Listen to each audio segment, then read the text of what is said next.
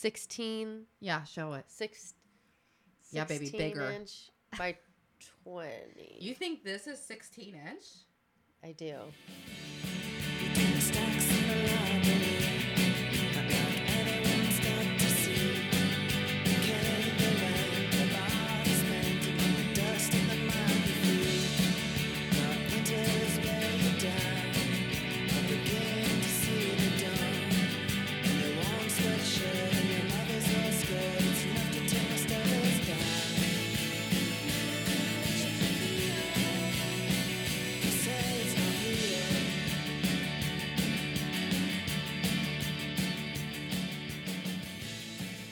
Hi. Hi. We're Avant Gossip. I'm Hope. I'm Jackie. And we're just two besties reading about art, fashion, and design, going on rabbit holes, and then hanging out in your basement and talking about it.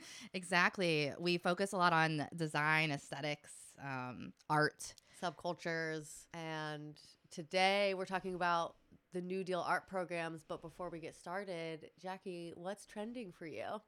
What's trending for me is being a good person. No, saying yes to things. I am cat sitting 2 cats. Two cats in one home or 2 cats in multiple homes? On multiple homes. And I also, made food for Thanksgiving, just like, a side dish. So but still, Yeah. I had to work on it. Yeah. And then I also made some banners with the gays and then try to go to what's it called? Rallies. And then I also helped an elderly gay today. So with their mattress, right? Yeah, with their mattress. I had to help them move. It was really endearing to see. There's something about old lesbians that I really love. Mm-hmm. Truly love. And one of their best friends, I was with Sue, was the elderly gay lesbian, and Marcella was the one that we were helping move into the senior center, which now I'm like, I want to start volunteering for the senior center. And you know how to play bridge. Yeah, exactly. I was like, maybe I should teach a class there or something, because Marcella was so sweet and so appreciative. And she's like, I hope I see you again. And Aww. yeah, and she says she has friends there, and I believe her, and it's cute. And she's right in Pike Market.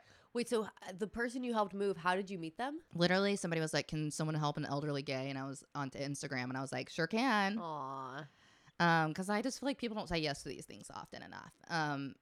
And Sue was like from Seattle and was just like, getting old is such a fuck. She said that? Yeah, she's like, she went to the JVP. Jewish Voices for Peace. Yeah, Jewish Voices for Peace, when we went to, what's it called? The federal building.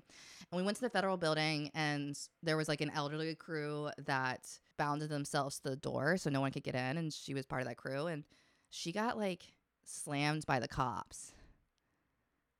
I know, like a few elderly people did. Oh my gosh. Insane.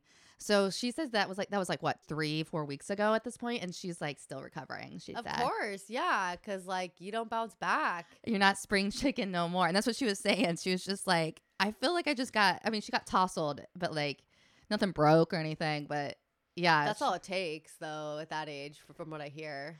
Yeah, she also told me she was an auto mechanic. I'm like, what is your deal, Sue? You're like, I don't know how to understand you. How yeah. To make sense of you. Well, there's like something different between like, I don't know, lesbians that were out in the 70s are a different breed. And it's because you could afford to be poor, I think, back then. So you could also afford to like, I don't know, have a weird jobs. I feel like everybody now that's like young and queer are like nannies. I swear to God. Oh, interesting. That's good. I want them raising people's kids. That's true. But I just, we do have some auto mechanics. We have a repair revolution. But I would like some more young auto mechanics in my life, just personally. I just found an auto mechanic that I'm going to be loyal to, I think, moving forward. So who? Do you not want to give it away?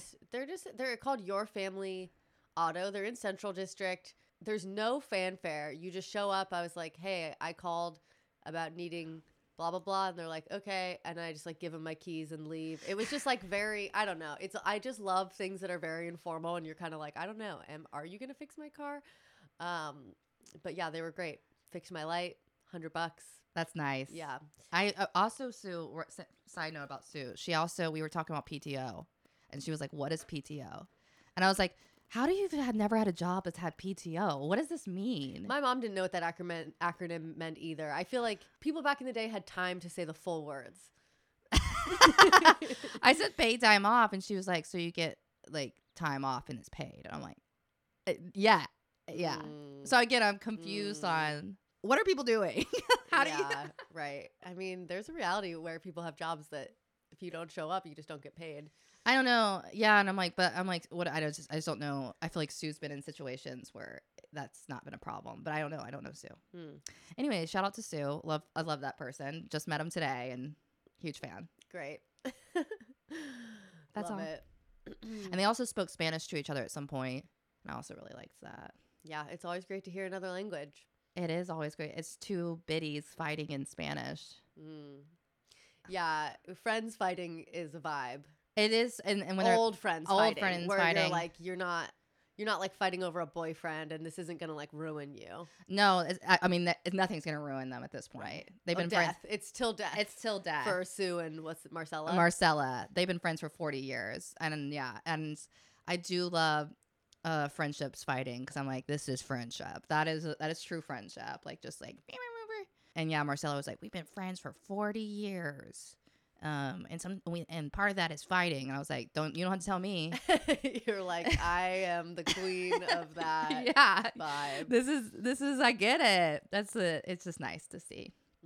Anyways, it was also nice to go to Pike Market, even though like Sue was Jewish and Sue was like, oh, it's in your face, all this Christmas stuff. And I was like, I didn't realize Pike Place Market was like Christmased out. Why would you? We wouldn't go there unless you're moving somebody or it's your family's in town. A tourist. So it is like one of those tourist destinations. I think the Seattle tourism, I love the tourist places in Seattle. I love Pike Market. Yeah. It's just it's a cool place. I love the shops there. Yeah. I keep forgetting that there's shops there though. There's some music. I was like, Marcella, you really got this nice spot, dude. Anyways, I was kind of jealous of the setup just because they're right outside. You like pretend to be old so you can move into the senior center. Honestly, I would love the ladies there. Aww. I would be a huge hit. Yeah, you would. I could lift things for them. Yeah, they love that. Anyways, what is trending with you, Hope? Trending for me is reconsidering various life decisions. I told you I was going to tell you the story on air, and we've barely seen each other besides for like a protest anyway, so it hasn't really been that hard to hold out. But yeah, right after, so last episode we recorded, I feel like we were both, or maybe just me, we were both like on our last limb. We had been at the Capitol the day before protesting and busy with various things. Morale was low, and I went straight from recording to a little dance competition. And oh yeah, I thought that was just practice. No, it was a competition. I told you this oh yeah person that I know from dance asked me to do this competition. It's called a Strictly. There's Jack and Jill's where you draw a random partner, and then a Strictly is where you enter with a partner. Yeah. Did y'all practice that before we recorded though? It was like that day, the same day. We hadn't really. We'd like practiced at socials when we'd seen each other, but like not like formally. But she asked me to do the Strictly with her, and I don't, to be honest, particularly like dancing with her. I don't think we dance that well together, and she's smaller than me, and I'm just kind of like, I'm a small person, so I'm like everyone I dance with, or like 75, 80, 90% of the people I dance with are bigger than me, so I'm just used to that. And whatever. I don't know. I was kind of like, okay, sure. Like, I'm doing this for friendship. Yeah. I don't really think this is gonna go great. I feel like you're setting up the story. This is just the truth, though. But yeah, obviously, it's a setup of the story linguistically. So we get there, do it, and part of the thing is that you get feedback. There's like intermediate dancers who watch you, and they like give you written feedback that you go collect afterwards. So we like pick up our feedback and we go back to the table, and mine is like pretty harsh, to be honest. It was like one of them just said like work on body, which was like funny. Obviously it's funny because like they don't mean like go work out, but it's like funny because that's how it sounds. And I was like, trying to joke like, luckily I'm like I really confident Yeah. and think I'm so fucking hot, like, or Yeah. else that would offend me. She was like, oh my God, kill yourself. And I was like, oh, wow. Like, what a weird. Ooh, that's like a 2008 joke. I know. And what a weird thing to say. And then she just like didn't stop. She was like reading my feedback out to people and kept being like, oh my God, are you okay? Please text me when you get home. Are you going to kill yourself? And she like, What the fuck? wouldn't stop. That's psychotic behavior. It was really, really weird. And I Does was. she have friends? Yeah, that's the thing. She's like really friendly. But that's the thing about Mean Girls. She's also a life coach. The most dangerous ones are. That's all weird to me. That's why what I'm like reconsidering my life decisions where I'm like, why? Like, why? Yeah. I really like it in a lot of ways, and I've had a lot of fun, and I really like dancing to pop music, and it's like cool to get better at something. Like, I was taking a private lesson the other day, and my teacher had me doing like body rolls against the wall, and I'm like, it's really cool to like work on your spine movement, and like really see yourself improve and have like more mobility and whatever. But having someone yell at you to go kill yourself in front of a lot of people And then read out your comments like that. It was like very humiliating. It's not community building, and I don't know. It's really punching down. There's no like. The weird thing is, it's like you're a team. Like when you dance together, you're a team, and if you're not acknowledging that, like you have a part in that. Also, leads progress through competitions way faster because when you're a follow, you have your own mistakes, and you're also absorbing the mistakes of the lead because they're leading you. So to like not acknowledge that like you guys are a partnership and that like you're affecting it is really weird. That is like, because I'm going to say people that are like that obviously want to put people down. And I see it constantly because I don't see the point in it. I get constructive criticism especially when you want to be better. But there's a line, and I think it's a big line. It's a pretty obvious line in my personal opinion of when you start to like lean into being unnecessarily unkind about it. And that's an obvious line that she crossed. And only people that do that are usually just insecure about their own shit. Like, and the only way for them to feel better about their insecurity is to make somebody feel below their self. Yeah, it's just weird because I was like, I swear she wants to be friends. Like, she probably does because she's insecure and she sees how cool and like confident you are, and then took an opportunity to be rather cruel. It was like I was just like so traumatized. It was like that, and then like all of the shit that we're witnessing online. It was just the next day in therapy. I was just like, I've never bawled in therapy. That was just like, I was just bawling. But yeah, I mean it's particularly sensitive time right now. I was making banners with the gays, and like one of them said not even a mean thing to me, but I was like, they hate me. And then I went home and like internalized it. And it doesn't, I knew it, I was like, it's them, not me. And like, they don't even know my name. Like they don't even care. But I do think it's a particularly like sensitive, high strung time where we're just so raw nerve wise of being like, I can't handle an ounce more of. And I also feel like we're living dual realities where it's like for some people, it's like some of us are like really internalizing the pain that's being experienced by Palestinians and people in the Republic of Congo, like lots of pain. Right. And other people just literally are not. I mean, yeah, I feel like I'm always bringing that kind of sadness in general with me. And yeah, it was very apparent like at Thanksgiving and stuff. I was like, I feel like I'm living this moment to moment. And I think a lot of other people. Did you talk about it? Yeah, of course I did. I made everybody do a prayer. We talked about it. And I was just like, I feel like I'm the only one living like literally hour by hour to this. And everybody else is thinking about when I bring it up. Yeah. You know what I mean? I felt like I not ruined, but I felt embarrassed about what I said when we had to go around at my Thanksgiving talking about what we were thankful for. Because I was like, I'm thankful that I can protest, not just that my government won't directly murder me for doing it, but the fact that I have a safety net where like my life won't be in disarray. Yeah. If I were to get arrested and I won't get fired for having these opinions. But there's just something that feels really, expressing gratitude is like such an important part of being human, but it just feels like when you're saying what you're thankful for, you're literally just saying, I'm glad it's them and not me. Totally. I'm glad that I have this thing that other people don't. And I just couldn't get myself to be like, I'm glad that I have this thing that other people don't. Totally. I get that. I am grateful for toiletry, and that's exactly what you're saying. Like Yeah. that. And it's because I realize they don't have it. Right.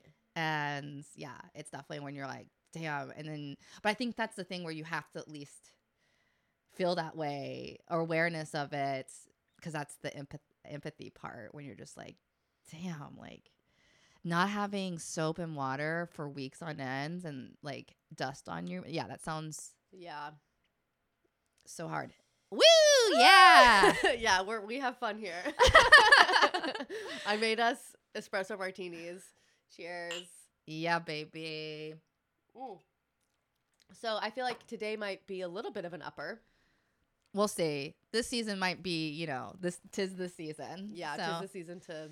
a lot of family shit, Palestine. It's just too much going on, feeling wise. Yeah. Like, too much confrontation happening. But let's go back to the 1930s Okay. when Roosevelt was sort of changing the way art looked in America Like in a socialist way. in a socialist way.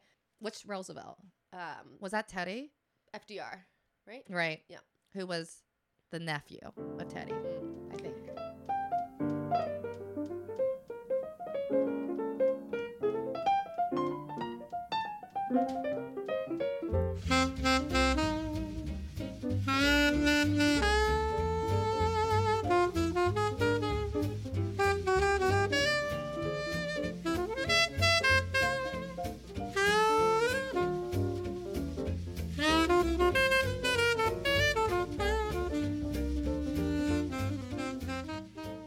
So on August 1st, 1935, Jackson and his brother, Sandy Pollock, awoke to the news. They're hiring artists.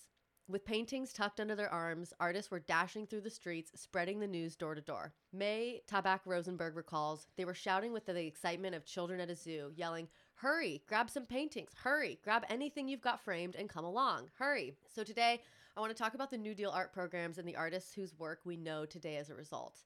I'm going to talk about some of the overall programs, and then I'm going to kind of like zoom in on two artists in particular as we go along. So first off, like, what do you know about the New Deal art programs?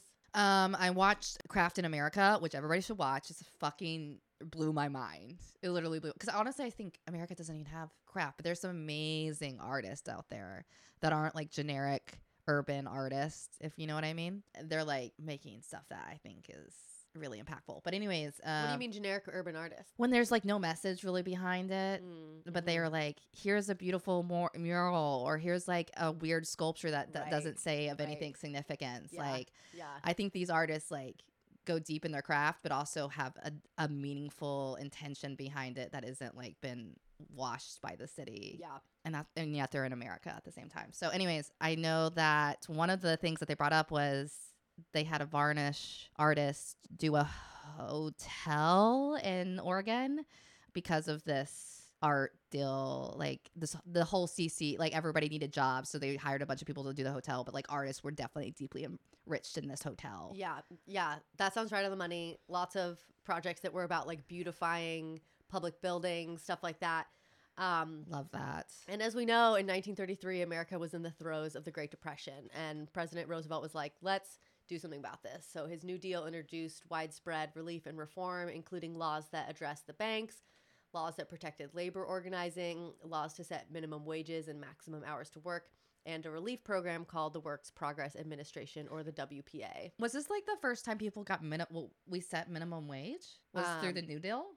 I don't know if it was the very first, but I know there were some turn of the century labor laws that were like, you can't work like 100 hours, and that's like brought like some leisure to Americans. But yeah, this was setting minimum wages, and the WPA, the Works Progress Administration, made the federal government the largest employer in the nation, because they were hiring people to do a bunch of shit. And my vague notion was like they were hiring people to build infrastructure, buildings, roads. That's what we should be doing again. Support for agriculture. But what I didn't know was that it also included funding for the arts. And this was the first national arts program the U.S. ever had. And to this day, it's the most extensive. I feel like having our government as the number one, that should just be the way it is.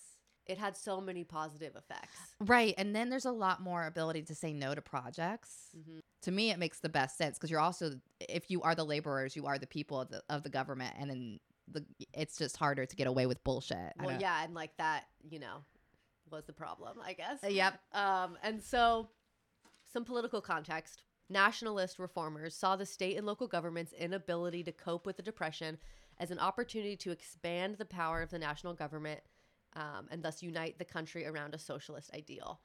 Businessmen saw the New Deal as a way to save capitalism by stimulating the economy, and many social reformers worked with the government to ensure a standard of living. Many socialists and communists supported major parts of the New Deal because it felt like it was moving society away from an individualistic ethic toward a more socially conscious one that would lead to a collectivist future. Roosevelt, however, he was trying to balance all of this. He was trying to balance left-wing collectivism with right-wing individualism. And to achieve this balance, the government utilized art as a vehicle to promote national heritage that was uniquely American. Marlene Park and Gerald E. Markowitz write, "The fine arts went hand in hand with a strong economy, the two together creating a distinctly American culture. Art, it was thought, might actually help people weather the Depression by giving them meaning and hopeful communal and government symbols." What a thought. Yeah, What a concept. right. I mean, it seems like they're promoting culture. It's giving America as an aesthetic. Mm-hmm. Totally. And like something that like we clearly don't have. Lack now. We lack. And like it was really savvy, frankly. I mean, it's interesting how it all unfolds because I guess if you have a divided nation, then art will also expose that, I think, to some degree. And we see that happening. But and that part that I just said was from this thesis called The New Deal for Artists, The Birth of Abstract Expressionism. That was a thesis by Jennifer M. Bowling. So we get the first three federal art programs, the PWAP, one called Section and one called TARP, which not only provided relief for unemployed artists, but also worked to democratize and nationalize art and culture. So the largest and most comprehensive of the Works Progress Act programs was the Federal Art Project, or WPA/FAP, also known as the Project. And this operated from October of 1935 until June of 1943. And it had four main cultural programs: art, music, theater, and writing. And like I said, WPA made the federal government the largest employer in the nation, and artists were on the payroll. There were several arts programs under the WPA that employed artists full-time, hiring them to produce public works of art. So there were paintings in airports, sculptures in public spaces, educational graphics, and like works of art for schools. So often these were made by lithograph or screen printing because they like wanted to produce a bunch of them. And program officials saw the project as a way to integrate the artist with society, thus giving the artist a sense of professionalism and usefulness. Audrey Monahan, a regional director of the Federal Arts Project, states, "This new role had given the artist a new dignity, which came from an assurance of the artist's place in the social structure and from an audience for his work. From the obscurity of his own individualism, the artist had emerged to see himself as a worker and to recognize his identity in the light of a worker producing art for the American people." Which is interesting. It's kind of like they're trying to get like the artists on their side. Mm-hmm. They're like, okay, yeah, you're an American artist. Like, you should be proud. You're making art for America. And so that was kind of like part of the intent of it. And there's this artist called Alice Neal who said, like, one day she gets a call and they're like, come to the Whitney Museum. And they're like, do you want to work full time as an artist for $30 a week? And she's like, yeah. They're like recruiting people. $30 a week? I wonder how much money that is. People called it a living wage, but it was kind of like barely. I mean, yeah. Yeah. I wonder if they have roommates then. I wonder what the living situation was. Yeah. Yeah, it was probably it probably was like mostly young people. Yeah. I used to have a part-time job and I could afford rent with two other roommates and I still like did stuff. Yeah. And that's what I imagine that's like. This is when rent was a little bit affordable. Things were like, I mean, it was the Depression, so it was like people weren't doing well, but it was like they were doing less bad because they had. I mean, yeah, because they had like a salary and they got to do their art. I'm just wondering what rent was like. Right. Probably low. Yeah, and to qualify to be on this project, you had to qualify for home relief and pass the means test or the so-called pauper's oath. What does that mean? I don't know. Pauper's oath. What's paupers like? A poor poor person. Poor person. Oh, like Prince and the Pauper? Yeah. God, I guess they kept using that for a while. Yeah, that term stayed relevant. I'm just like imagining the pauper's oath being like, thou shalt not, like, I don't know, Oh my God. buy fresh cheese. Like, what is the pauper's oath? I promise I don't have any rich family members. Or just not to, what's it called? Betray your class. Uh-huh. Yeah. Like cops do every day. But I was wondering, this is all coming together because, like, when you said paupers, I immediately thought, and maybe you know, listener, pauper that you sniff. Uh-huh. Like the drug. Right. And just how that's like I think that's the first thing most people think of. Right. Yeah. I mean, I feel like the word pauper doesn't get thrown. It's like we call people on the street unhoused. Like, we're not like, oh, look at that pauper. And then there was a costume I'm remembering now, a TikTok that was like princess, and some person dresses as princess, and then someone else dresses like the bottle popper. Oh my God. Princess. The Prince and the Pauper. Yeah. Oh my gosh. Wow. That's good. It is funny that like dressing poor is like a Halloween costume. Yeah. I mean, there were dressed as the drug. Right. But right. So I haven't seen anybody dressed up as poor. I feel like Kasha did this year. She was like a peasant. Oh, she was. Yeah. Which was funny. She said that she showed up to Andrew's party. It was like a bunch of like glamorous, like really attractive gay men. And she had like a dirty kitchen. And she was like, dressed like a servant. Yeah. Well, okay. And her peasant version, I will say it was like, she's from Poland. So she really was just a Polish peasant, which somehow is less offensive. Sure. Yeah. Yeah, definitely. So as part of my research, I watched this documentary called Artists at Work, a film on the New Deal art projects. I watched it on Canopy using my local library card. Uh-huh. So I recorded a bunch of clips that I'm going to include in here. I feel like it's fine because it's public domain. No, it 100% is. It was produced by Mary Lance, who created New Deal Films Incorporated in 1980 to produce independent documentaries. I sent you some of her work, and I was telling you about it the other day. One of the ones I didn't mention when we talked was that she did a documentary on rural libraries, which I also was like, ooh, it all sounds super interesting. Yeah. And what's cool about the documentary is that most of it is like interviews with the artists who were part of the New Deal. Oh, wait, was this during her time period? Like, was this during the Depression, or was this like recent? When the documentary was made? It was made in the 80s. 80s, okay. Yeah, documentaries were becoming a thing then, I feel like. And one of the artists who was in the documentary, and one of the artists that I'm going to focus a little bit on right now, is Jacob Lawrence. I know that name. Yeah. Where do you know that name from? Oh my God, it's going to kill me. Is he a textile artist? No. Where do I know him from? He from UW. There's a Jacob Lawrence gallery. Oh my God, okay. But there's more to this story then. Yeah. Obviously. He wasn't born a gallery. No. He wasn't born a gallery. He was born September 7th, 1917. Which makes him fellow Virgo. Yes. We love representation like Jacob Lawrence. Like, Jacob Lawrence is who you want within your sun sign.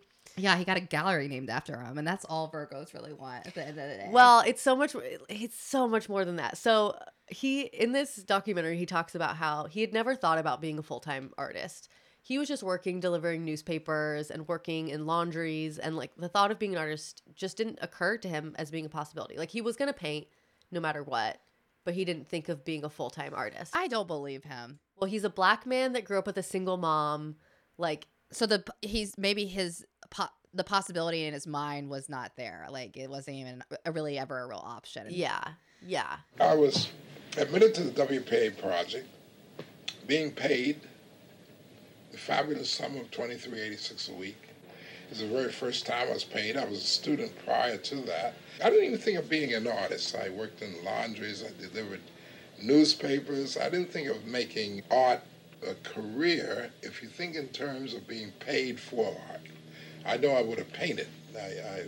Maybe I would have been delivering papers until today, or working or laundry. I didn't think of that. That was not my thinking. So everything that's happened to me It's happened because of that period. But I still feel like there's something in Like him maybe he that wanted. I mean, you can't. I mean, that had like a little spark. if he was gonna paint no matter what, there was some determination there regardless. I mean, the way he describes it, he would have painted because he loves to paint. Yeah. So he grew up with a single mom. They moved around. At one point, she moves to New York to seek a job as a garment worker, and he and his siblings are in foster care. Eventually, they all reunite in Harlem, basically right before the Great Depression. He eventually like quit school to support her, and like, so he's not really in the class of people who's like, I'm gonna be like, art is a career option for me. So like, he's born 10 years after Lee Miller, and they're both in New York, and so just like, they're living in very different realities in terms of like what it means for them to be an artist. So eventually he reunites with his mom in Harlem right before the Great Depression. And this is right after the Harlem Renaissance, which was basically a time when Black Americans are renowned for their contributions to world culture, from musicals to jazz to visual arts and poetry. This is the era of Langston Hughes. Langston Hughes. Poet. Uh-huh. What poem, do you know? Not to put you on the spot, but I'm like, why is that familiar? I should know Langston Hughes. American poet, social activist, novelist, playwright, and columnist from Missouri.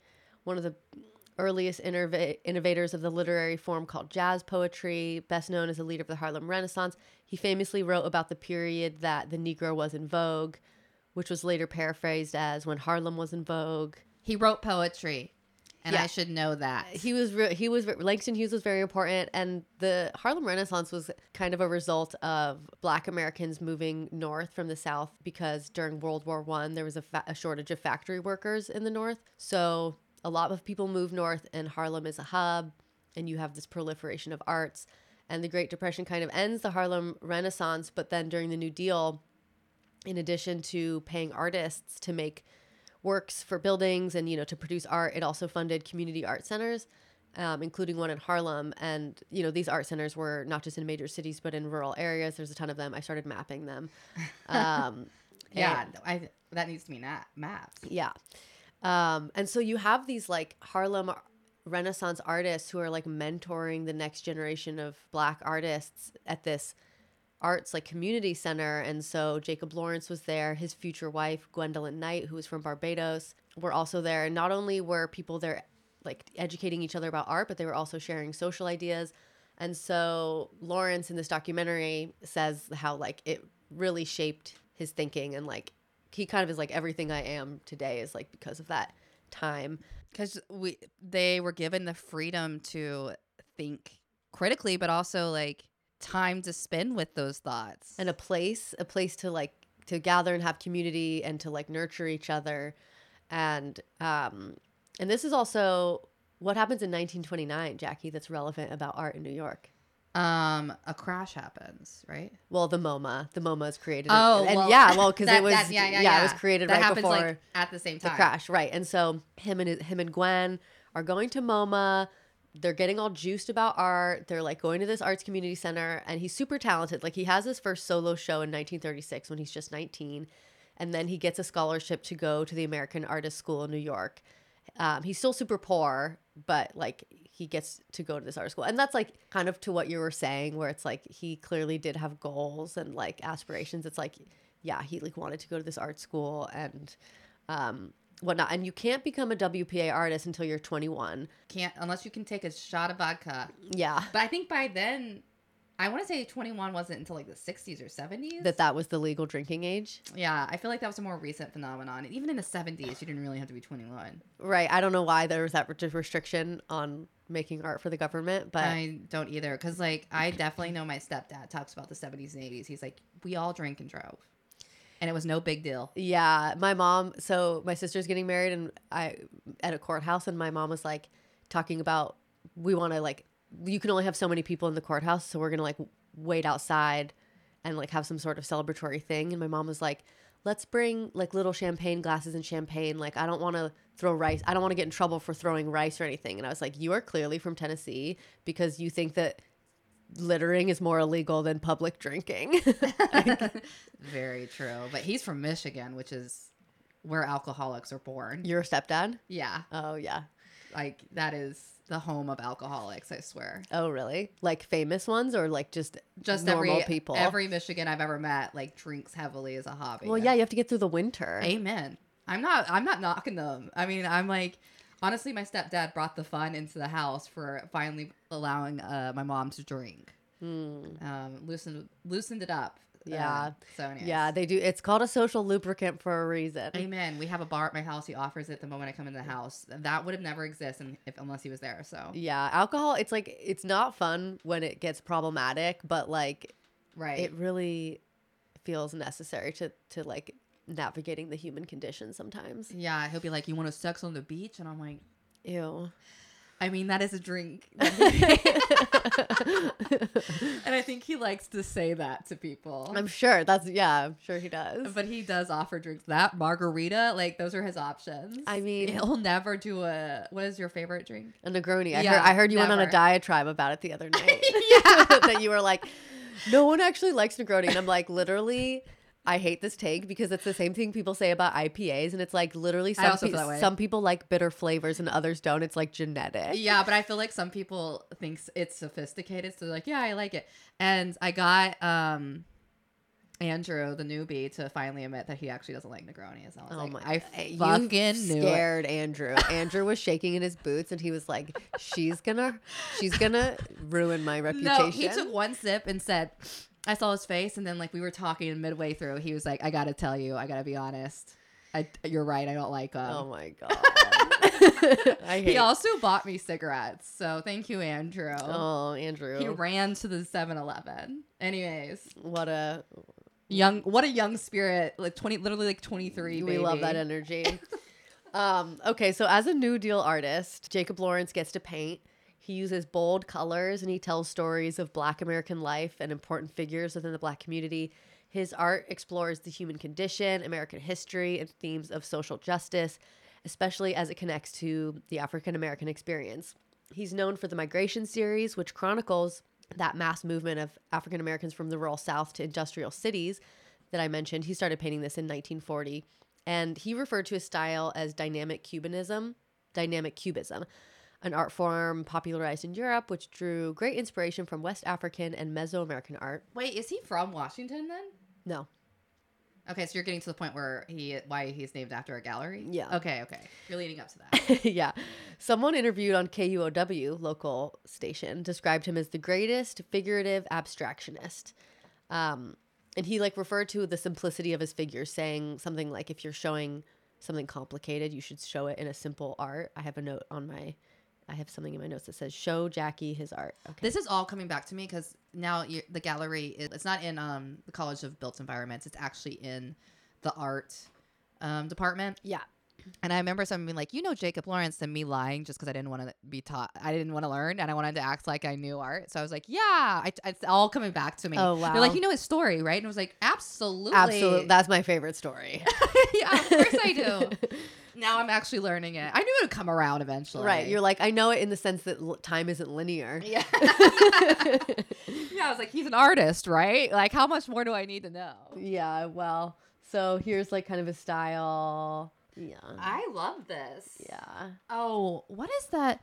You know what this is giving? The style? It's very paper cut, but there was a black comic show. There was not like a almost comic strip, but that looked like cutouts.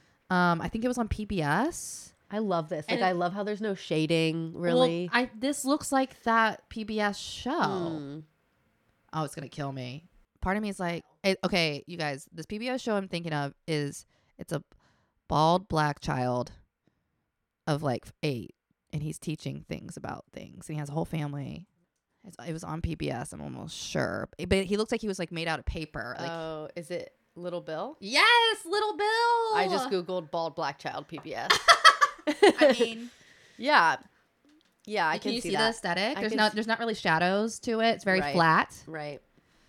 Anyways, maybe they were influenced by Jacob Lawrence. That would be layered. Yeah. And he and his wife and fellow artist Gwen Knight moved to Seattle, where he began teaching at UW.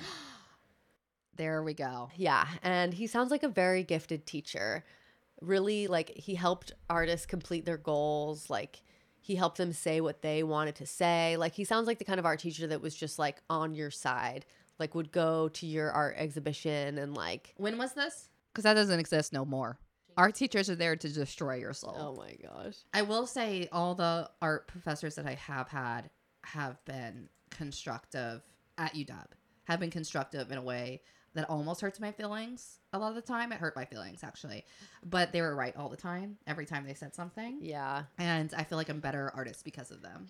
Sometimes it's nice when people say things in a way that's not like rude. Oh, well, no, they didn't do, they definitely said it rude.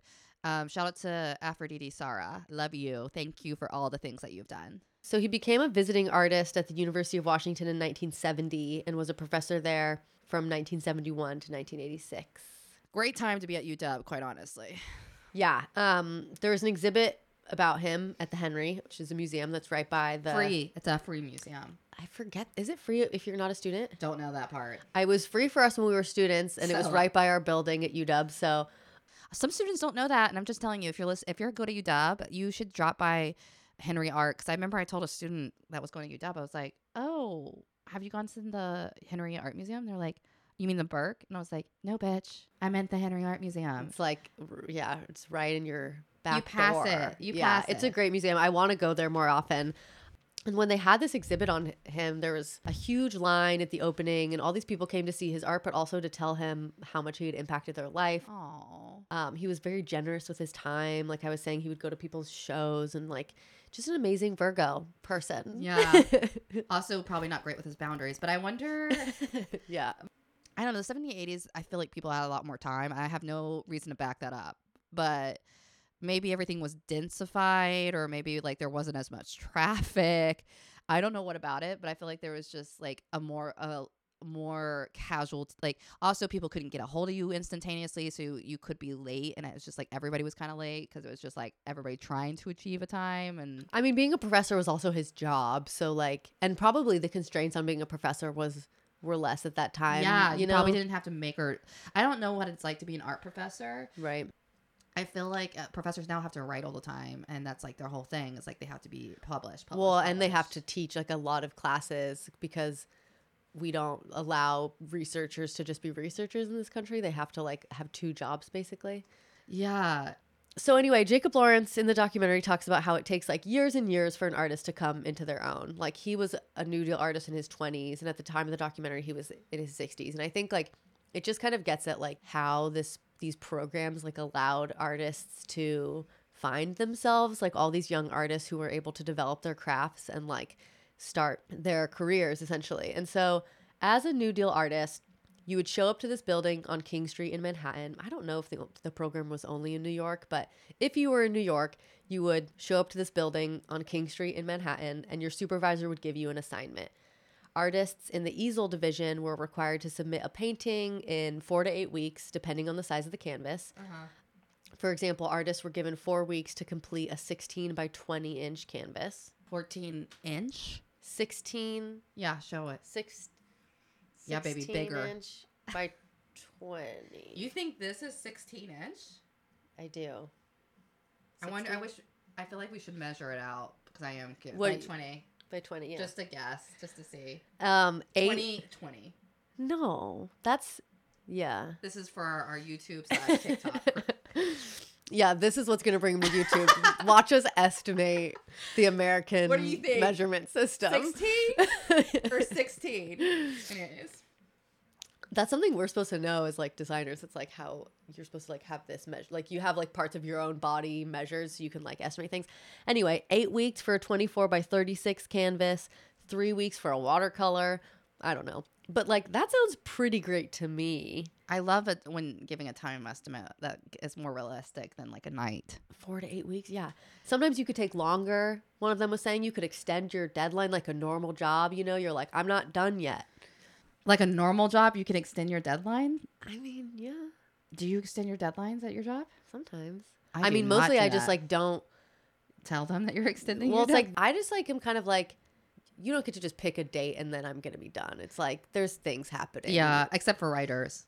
I think they have to. They do get extensions if they're writing books, but if Yeah. you're like a newspaper It's like writer, why there's a word extension. It's like yeah, because people don't always finish in time. But no one should finish in time. Yeah. But essentially, it's just like it's like a normal job. They're working a normal job. And one thing the program did was create a community among artists. They would meet each other when they were like going to collect their paychecks at this building, or they'd be working on projects together. Because like if you're in the mural division, there's like assistants, there's like multiple people working on the mural. And rather than being in competition with each other, they were friendly. Like there was community because there wasn't that aspect of like, yeah, there wasn't privatized versions of having to like fight for the same clients. yeah, and and gallery. That's what I'm saying. Everybody should be whatever. hired by the government. Yeah. So, and there was cross pollination, like essentially, and kind of like meeting the goal of the project, like what I was describing earlier. Like they weren't producing art within a vacuum, or like amongst a small group of rich friends. They were like mixing and influence each other. Like you didn't have to sleep with some psychopath to get him to teach you to use a camera. Are you sure about that? Because I feel like women still did. Not under the WPA. Were women hired under the WPA? Yeah. I'm gonna As artists? my second artist. Oh, is, okay. Fine. Yeah, and I talked about Alice Neal. Yeah, during the 1930s, many young future abstract expressionists who worked on the project, the WPA, got together and discussed politics. They exchanged ideas on art and rallied for artists' rights. For example, artists such as Adolf Gottlieb, Mark Rothko, who were also members of the Artists Union and the American Artists Congress. By the way, Adolf wasn't Adolf until later. Oh, really? Well, Adolf Hitler didn't come. I mean, he was 30s. He was peaking. Oh, right. 40s. It's also Adolf with a PH, just in case that matters. I mean, no, it doesn't. But just saying that name wasn't offensive the name hadn't yet. gone out of vogue. Yeah. They formed groups such as the 10, which worked to bring abstract art to the mainstream through traveling exhibitions. And I mean, you had a whole episode where you talked about abstract art and how it blew everyone's mind in America. And so, well, pissed everybody off. pissed everyone off, right? And until like, yeah, the 30s, 40s, late 30s, 40s. Yeah. And so, yeah, this is really like kind of like the climax, or like a really like pivotal point for art in America, because also like there wasn't really art in America.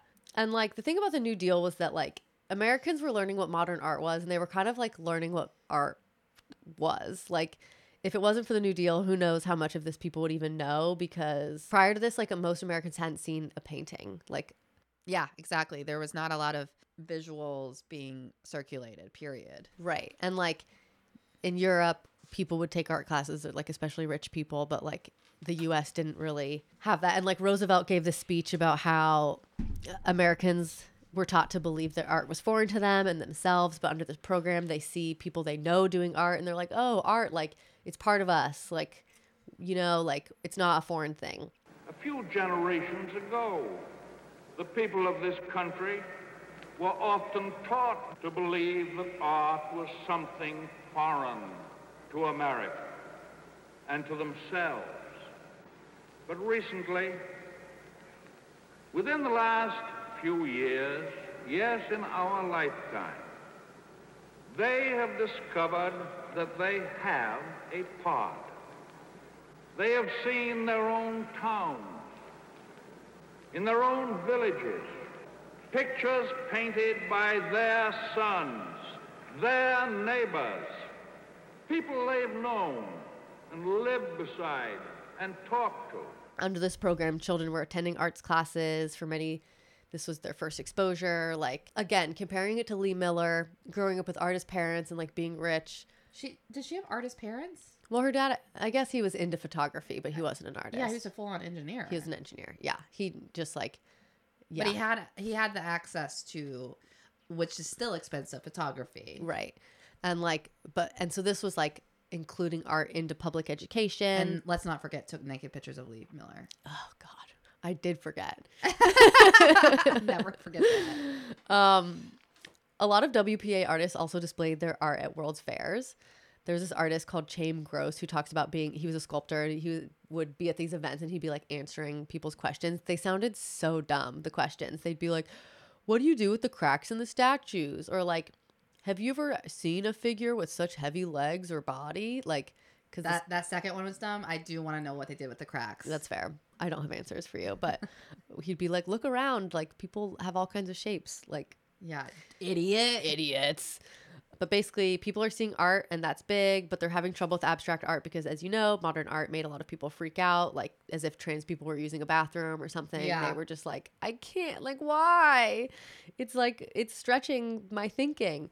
And there weren't as many jobs for abstract artists under the New Deal as other artists, but like it did bring us artists like Joseph Stella, Stuart Davis, Francis Criss.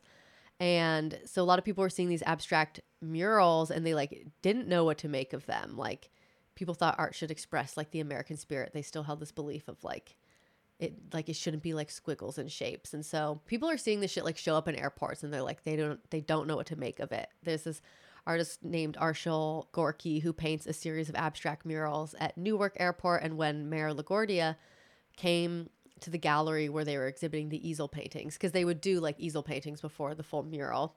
So the artist like is explaining what the painting's all about. It's like about flight. Like a lot of these murals at the airports were supposed to be about flight, but then it's like abstract. And so like people don't get it. And the mayor just walks away and says, I'm as conservative in my art as I am progressive in my politics. So he's super progressive? Yeah, I guess. Well, I don't know. People that are progressive would not be conservative in any capacity. Yeah, it was like too much for them. Yeah. And I still think people think this, by the way. You hear dads all the time. Oh my God. Yeah. When I've said this a million times, but every time I go to Seattle Art Museum with my dad, we go through the modern stuff first because it's like the first thing you get to, and then we get to the Italian paintings, and he goes, "Now this is art." Yeah, classic. Yeah, yeah, and FDR was very pro abstract art in the sense that Eleanor was like very pro it. So he's the one that made that announcement about MoMA opening up, and basically is the reason like we don't call it the same thing. We don't get views, or whatever, but people, like exposure out into the mainstream. Like people, he literally talks about it on one of his fire chats. So I think that's, and part of it was because one of his advisors was very pro art. I think he comes up at some Eleanor. point, I think it was Eleanor. Well, another guy too, Okay. who was like in charge of the WPA, but he like believed in the value of art and modern art in particular. And within the early federal relief programs, the art programs, artists were highly encouraged to paint in the American regionalist style, which portrayed an enriched American life while dissuading social realism and other styles of European modernism. So that was like the beginning. I think also, now it's kind of it's reminding me, I think there was a lot of a push for abstractism because there was less criticism through the government that way. Like, absolutely. Yeah, there was not political commentary through when it's abstract. Right. And from the artist's point of view too, where they were like, don't fire me, like it's just abstract art. But so in the beginning they're like, okay, American regionalism, aka American scene painting, 1920s to 50s, celebrates small town America. It conveys a sense of nationalism and romanticism in everyday American life. It was for the most part conservative, and it was designed to appeal to the popular sensibility. And so that's like the first few art programs, they were like really pushing that. But artists under the WPA were allowed, even encouraged, to experiment with a variety of styles, such as social realism, surrealism, and abstraction. The earlier programs were like, okay, guys, paint about America, don't embarrass us. But the WPA did not restrict style or content. Like it kind of depends on who you ask and which division you were in. Like it seemed like the easel division was like the most loosey-goosey, which like makes sense. It was like, it's just a painting that's going to go on a wall, but like the murals and sculptures were a little more like restricted. Mm-hmm. This artist, Alice Neal, talks about how she was still painting what she would have been painting otherwise. They weren't dictating what she had to paint, but there was one time where like she had to take blood out of a painting, and this was fish blood. It was, the painting had like a woman skinning a fish, and they were like, you got it, like people don't want to see that, but eventually she like they do. I mean, yeah. Have you seen A24, dude, in the 30s? Because people love blood. I don't know if there's actually any blood in A24. The whole thing about A24 is that it gives you pure anxiety and there's no like come down. Oh, interesting. It's not like that it's bloody. It's like it's just like it's like your imagination does the work for them. Yeah, you're stressed out the whole time and you want the hammer to come down and it never really does. Oh wow. Wow. Yeah, good point. They were like, that's what I must have been thinking. They were like, have them imagine the fish blood and the woman skinning the fish. Yeah, but these are ancestors of A24. Right, yeah. But she like buys the painting back at some point and like puts the blood back. I don't know. How do you do that? Well, because eventually these paintings are going to be going for cheap. Spoiler. But Wait, because that she decided to get rid of the blood, it became cheap? No, there's just like this program isn't going to last forever, and Tell me about it. something sad's going to happen. Yeah, I don't know if you spoilers the New Deal ended. Yeah, we're trying to push the New Deal at this point, and it's like the old New Deal that's never gonna happen. Yeah, The Green Deal. the Green New Deal. Yeah. So, and then maybe there'll be like a pink deal or like a bedazzled deal. Oh my God, yes. Early Y2K deal, Yeah. which is just not about the Y2K at all, but it aesthetically a Y2K. Yeah, we're like, we don't want to abuse Britney Spears anymore, to be clear, but we do want to wear going out tops. And bedazzled flip phones. I mean, not like I don't actually want a flip phone. I love flip phones. Get one then. I've thought about it over and over again, but then how would I download my Signal and Facebook Market? Right. These are things that I literally am like, what keeps me on. Yeah. But so whether you were in the mural division or the easel division, there was an approval process.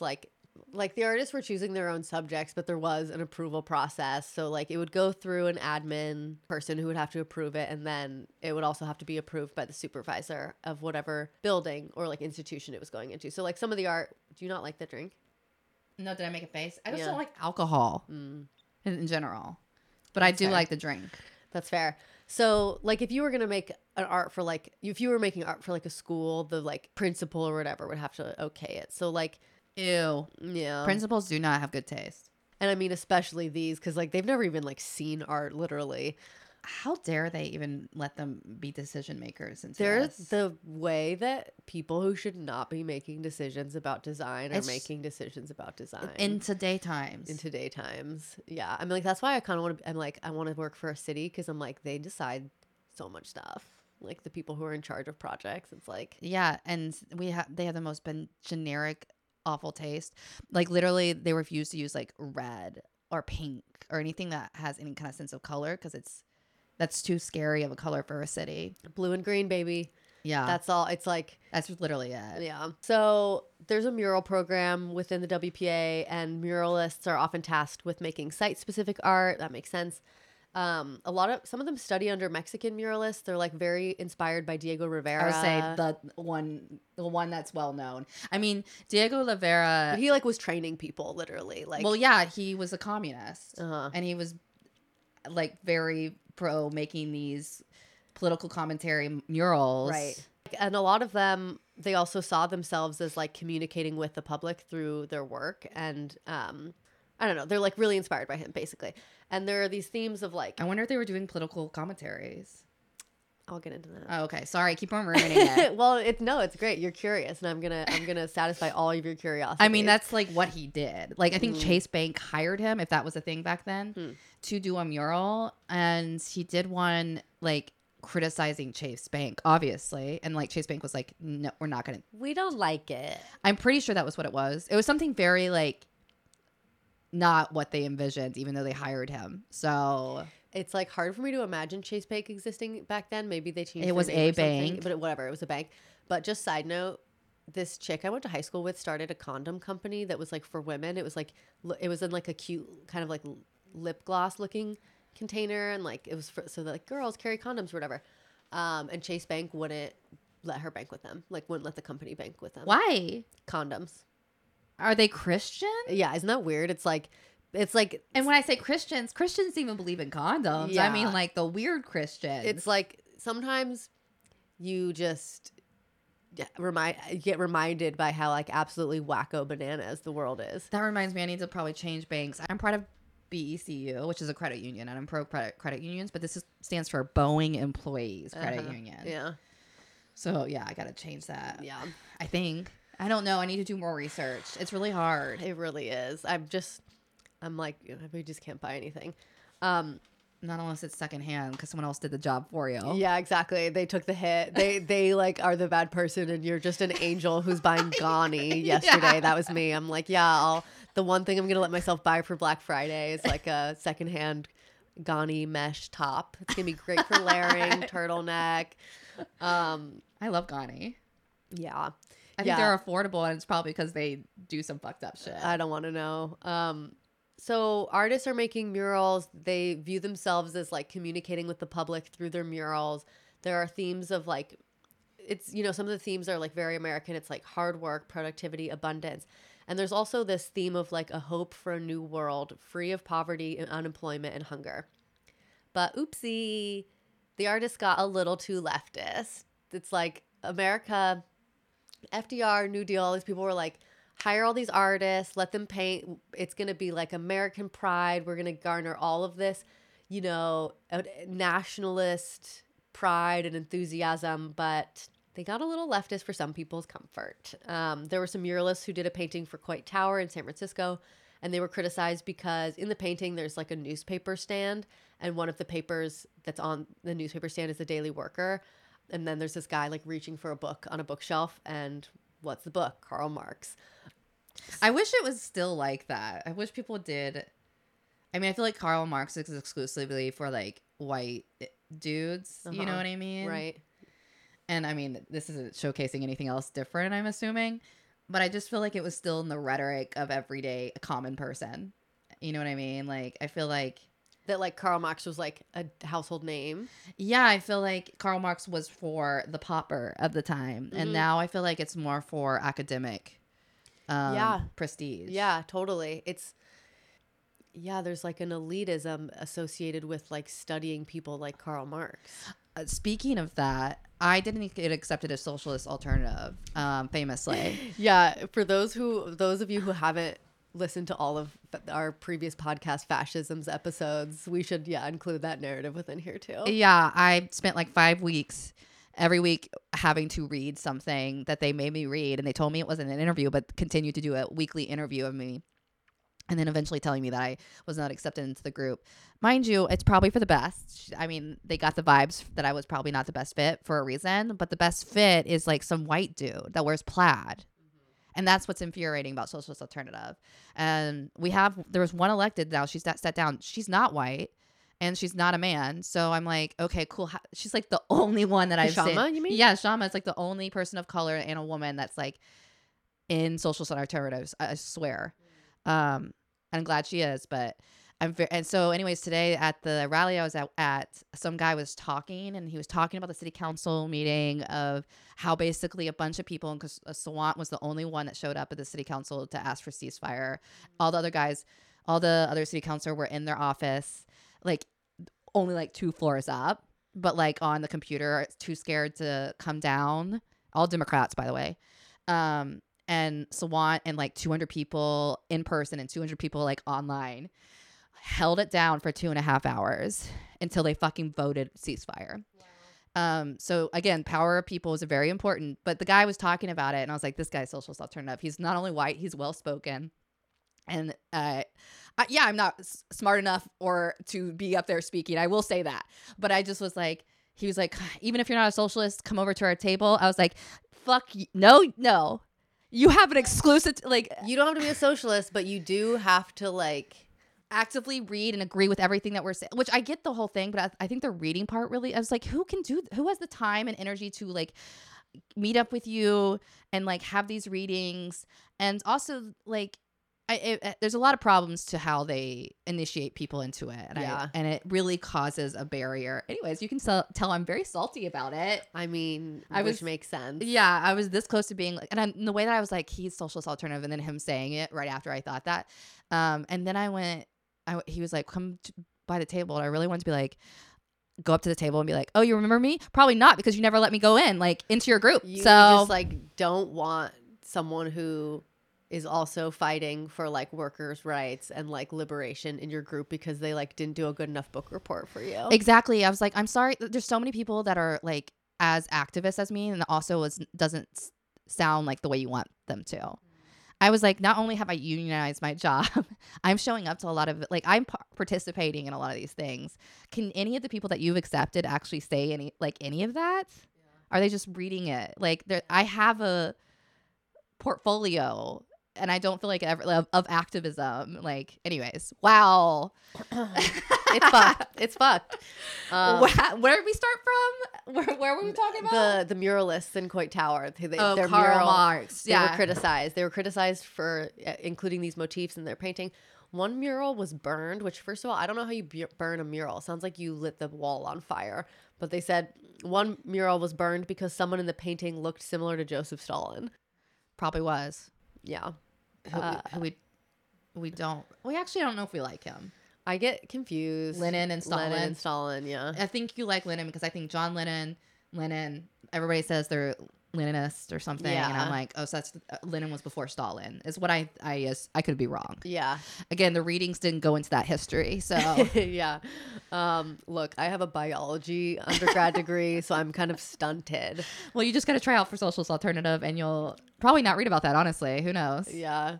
At one point, someone said that we on the project have been forced to sign an affidavit to the effect that we belong to neither the communist or Nazi parties, a wholly illegal procedure. And now I understand that the army is snooping around the project, finding out how the artist could fit into the defense program, as in like World War II.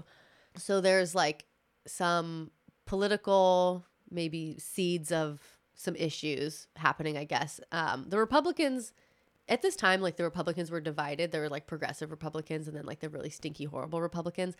And the stinky ones, they weren't into the WPA. They would call the artists boondogglers or something. And they kind of just like made fun of them and thought the program was stupid. They thought people were just like using the government's money. It's like the same shit as today, basically. The difficulties the project had with Congress and the press were simply the difficulties Franklin Roosevelt had with the New Deal.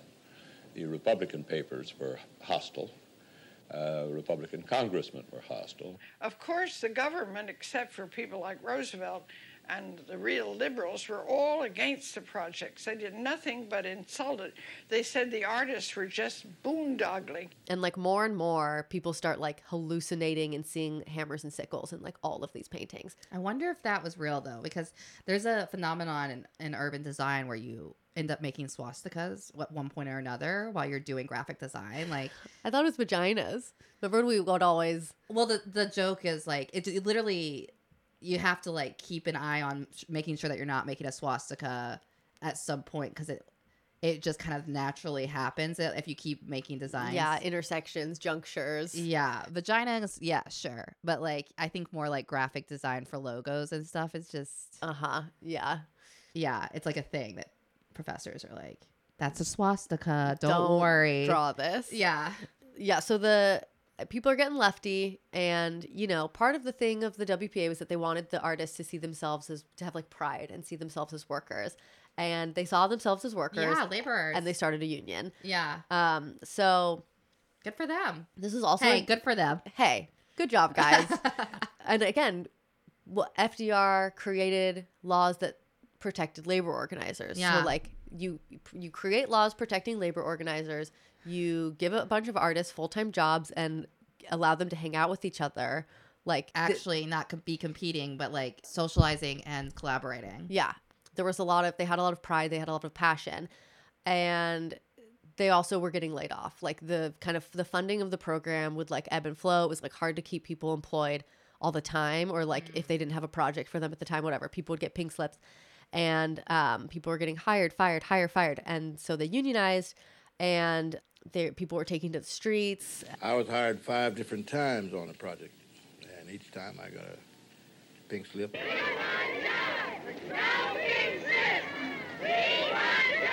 Like when these things would come up about like, oh, there's a hammer and sickle in your paintings, then they had union reps who would step in and like help them in these situations. And I know all about that. Yeah.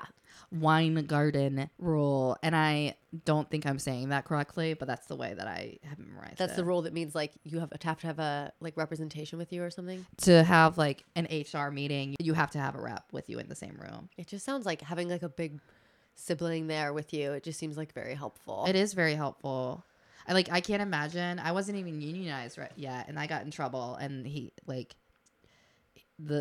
my union person came in and like basically was my lawyer and fought across the other lawyer, and they fought about like my contract of what and it you're just said. like sitting there like watching them do it. I wasn't allowed to say a damn word. You weren't allowed? He said it's best if you don't talk. Yeah. And that makes sense. It's like Yeah, I can't imagine making that situation better if it was me. I was so pissed. Yeah, I would have been. I was like, already, it's just giving the stink eye. But it wasn't even like a contract. It was like a what do they call it? Personality improvement plan. Oh my That's what it's literally called. Oh my, wait, not a performance? Maybe it was performance. Yeah, PIP, a performance improvement plan. But You it took was attacking my personality. Yeah, right. Yeah, I was thinking. You're like, really? You just want me to be a different person? They were literally like, you need to smile when people say hello. Like that was in the contract. I was like, do you not know the history of women? Like, God. Yeah. So the Artists Union produces a magazine called Art Front, and it kind of attacked that regionalist style that I was talking about, the like Yay America landscapes, blah, blah, blah style. There was this guy called Benton who was like, he was an artist and he taught people, and he was a regionalist artist, and the magazine said, Benton's belligerent nationalism was only one step removed from fascism. Benton taught Jackson Pollock. We know Jackson, right? Everybody knows Jackson Pollock, Jackson right? Pollock, yeah. The guy that did movement. Okay, he would say he'd do movement, but really just like, which Splattered, he was. yeah. Splattered. Yeah, we're not done with him. He's coming up really soon. Benton, the artist, actually like moved with his wife to Kansas. He was like, felt like so rejected by the magazine, the regionalist guy. He was like, the magazine said something mean to me. I'm going to Kansas. And what did you do in Kansas? Did you follow up? Did you call him? He probably just did more. He became an influencer? Like landscape art. Yeah. He was like, became like a homesteader. Back to the earth. Started listening to Joe Rogan. I don't Yeah. know. Okay. So the next artist I'm going to focus on is called Lee Krasner. Do you know her? Yeah, the one that took pictures? No. Nope, don't know her. You're thinking about Lee Miller? No, I was thinking I thought that was the 1930s photographer that took Like pictures. Dorothy Lang. There's a lot of, there's a lot Dorothy of. Lang, then that's the person I'm thinking of. Lee Krasner was a painter as well, like our Jacob Lawrence. And she was one of the artists in the New Deal, in the WPA, who's very involved with the union. She was on a bunch of committees, like someone I know. Me? Yeah. Oh. That is true. I forgot. Yeah. And she got arrested many times. I was extremely active in the Artists Union.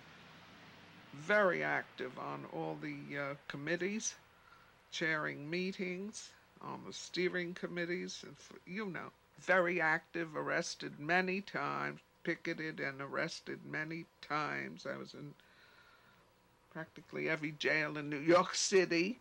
Just a reminder, if you're not getting arrested, you're doing something wrong. I'm guilty. Yeah. I've been arrested for drunkenness. Same, which So- is like not cool. Not cool. It's not the thing you want to get arrested for. Yeah.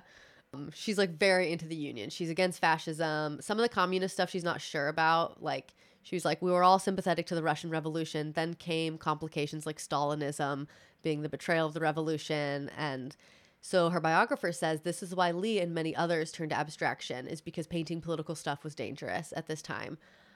I went into a deep Lee Krasner hole. This was like during the depths of my illness when I didn't leave the couch for 2 days. By the way, like your Hope was very sick. I had RSV. I held a baby. And that's what you fucking get. That's what I get. It was worth it. Carol Ann, if you're listening, I love your child.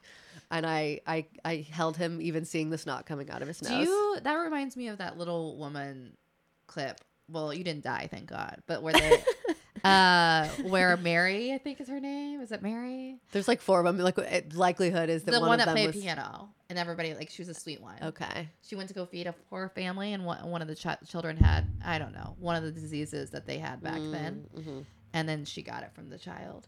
Yeah, I And mean, then I wasn't helping. I just like slept until 10 in her shed, and she was like, In the shed, was it like air conditioned or something? Well, it is like temperature controlled. Yeah, they like, it's like her office / guest room.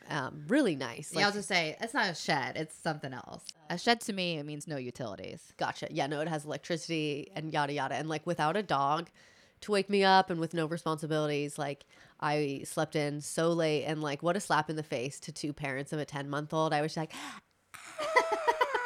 To me, I'm like, well, what do you expect? Because yeah, you weren't the parent, but also yeah, you come over as a guest and yeah, become a second baby. I just feel like I'm always surprising, alarming, or annoying to people when I'm on vacation and I just like sleep.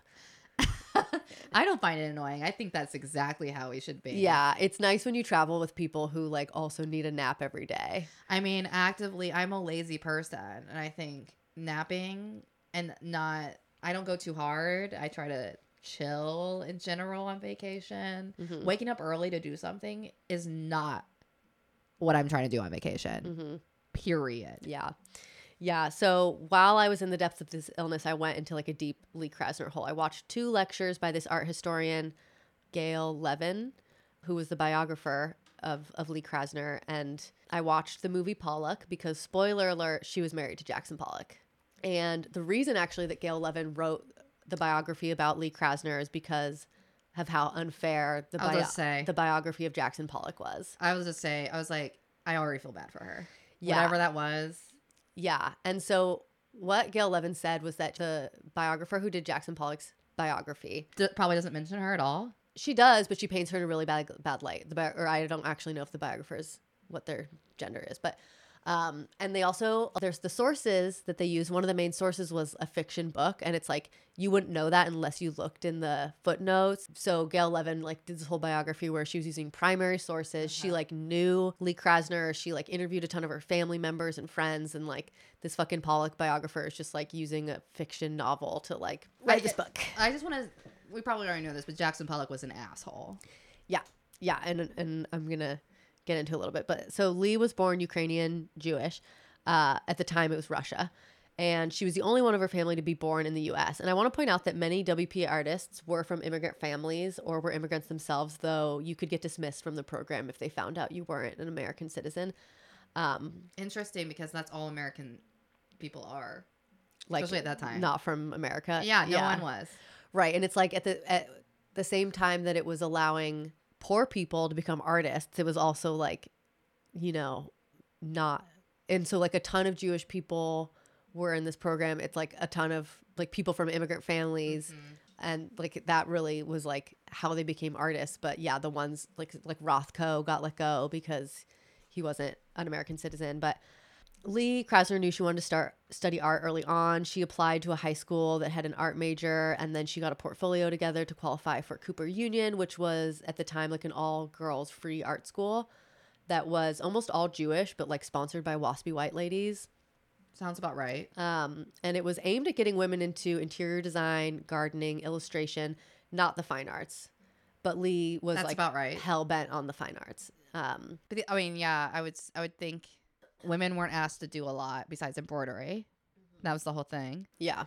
And fine arts was for men. Yeah. But she really wanted to do fine arts. And so she gets into the National Academy of Good Design. for her. Yeah. She does a National Academy of Design in the U.S.? Yeah. Where is that now? New York. Is that still a thing?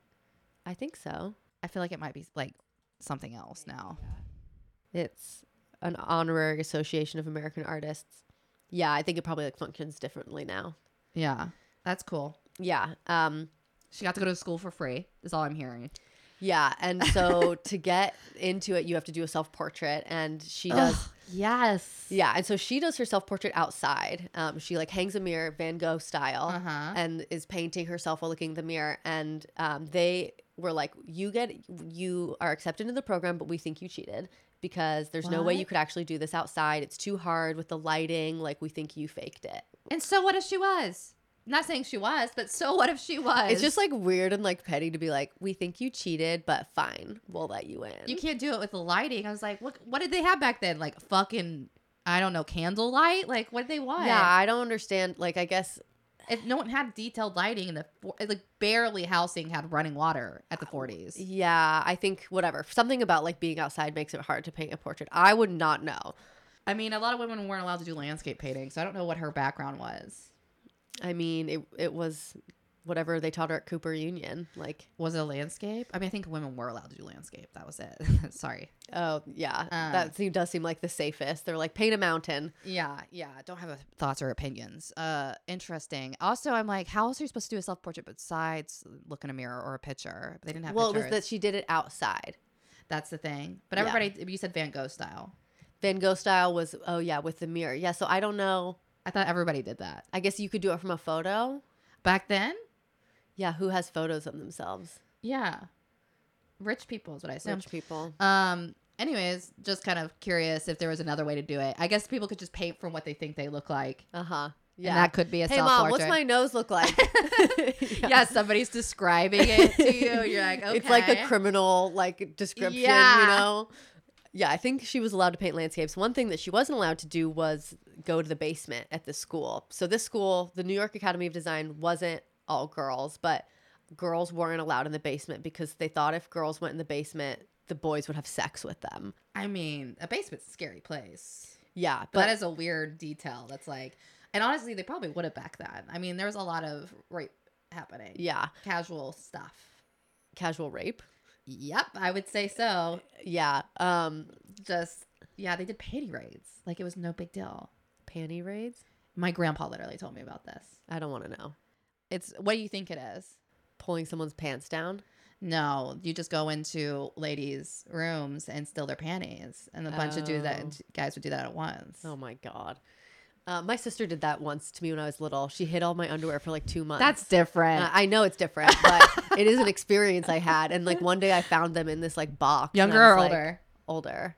Oh, that's funny. That seems like a younger thing to do, but I guess older ones are the one that pick on you. So they actually are not the ones that are scared. Yeah, I'm just so confused. Like, did my mom not know? I just remember there being a long period of time when my underwear supply was like sadly low. And did you say nothing? Were you just like, I this is don't my remem- reality? I don't remember. That's funny. But okay, so they weren't allowed in the basement, but there was an assignment where they had to paint a fish. It was like us when we had to paint a garlic, except for it was like a fish. And they needed to paint it. They like needed the basement because it was colder down there. And so the fish wouldn't like rot, you know, before they could paint it. So Interesting. So her and her friend, Because no one had a refrigerator back then. yeah, so her and her friend like brought the fish into the basement anyway because they were being rebels and they got suspended. Ooh. And so her friend, who Gail Levin interviews, was like, I never did anything like that. It was kind of like Lee was so like mischievous or like Lee like got her into trouble kind of a thing. She was like strong-willed, like, or she really had a sense of like, this isn't fair. She was raised Orthodox Jewish. And so like at this time, she's kind of like challenging her faith, challenging these ideals that she's grown up with, bringing fish into basements. Wild, crazy. Yeah. Crazy behavior. Crazy behavior. She's going out to jazz clubs. Sounds like my kind of girl. Yeah. Too bad she got married to a douchebag. Yeah. But What else are you gonna do? yeah, she does love men. She loves men. That always is like the thing about these older time women that are like badass. They end well, up. not always. Hilma. Yeah, she was very gay. Good point. But she did love some men. Yeah, fair. So before she meets Jackson, you know, long before she meets this guy named Igor. It's another artist, and he's like the best male artist at the school, apparently. But we never hear about him. Yeah. He's like really into painting like hot women. Like he does like nudes, but it's like with like huge gazungas. It's like he's like a womanizer. He's also like super hot. So she's dating like a really hot, popular, good artist at the school. And they date for 10 years, but they don't get married because his parents refuse to meet her because he's from Russia, but not Jewish. And she's Jewish. And so they're like, the parents won't meet her. When I looked up his art, actually, I like felt like I was looking at an Instagram filter because he just like paints like women with these really particular faces. Yeah, so he's like really into really beautiful women. And Lee Krasner, her biographer describes her as like a butterface, kind of, which is like super rude. She was, you know, I think like she was trying to be like, even though she wasn't the most beautiful woman in the world, she basically was like, she had a good figure and she had like a magnetism. That's all you need. Do you have good skin? And honestly, it's like back then and still now, it's like skinny is considered the most beautiful thing. And that's like overtakes anything else. Yeah. I mean, she was a Scorpio. So she also was just like, you had like this energy. And then there's this Jelly Nelly named Esfire Slabakina who made a painting called Lee Krasner Astride a Fighting Cock. Okay. So, which like was basically like, I'm jealous that you are dating like the hottie guy at school. Here's this painting. It like looks a little bit like someone drew it on their placemat at Chili's. Yeah, it definitely does. I love it though. Yeah. And they remained friends. It seemed like there were no hard feelings, whatever. Whatever. She loved having some guy draw that? Was it a dude? No, it was like a girl who was jealous of her. Oh, yeah. That's like what the biographer says anyway. Again, She was jealous. She was jealous. She was just jealous of my best friend Lee. And the cock was actually a rooster. That was the joke. A stratified, yeah, we'll put it up. Again, the MoMA opens. Modern art is the thing right now. Some people are like, don't learn from Picasso. He doesn't know how to paint. But at the same time, many of them are inspired by Guernica. A lot of them start painting in black and white because of it. Lee Krasner's... Okay, thank you. I see all these fucking Guernica paintings that are painted and color, and that is not the accurate portrayal of Guernica. He did it in sepia tones because it was supposed to represent the newspaper article that he read that kind of shifted his perspective on war. You saying people do reproductions of Guernica? Yeah, and they sometimes do like neon colors, and I'm like, I think people have the wrong interpretation of what, like, because there's meaning in the sepia tones. But I've seen some ones that are Guernica, but like with Palestinian colors, like the red, white, and green and red, which I mean, like, I get those kind of themes, but like some of them I've literally seen like Etsy portrayals, like posters of them colored, and I'm like, that's like fucked up. Yeah, and it was an intentional choice to the point where like people saw it and they were like, oh wow, a painting in black and white, like that was an inspiring thing to people. She's also very inspired by Matisse. She experiments with surrealism. Like, she's properly learning about modern art. She like really knows a lot of shit.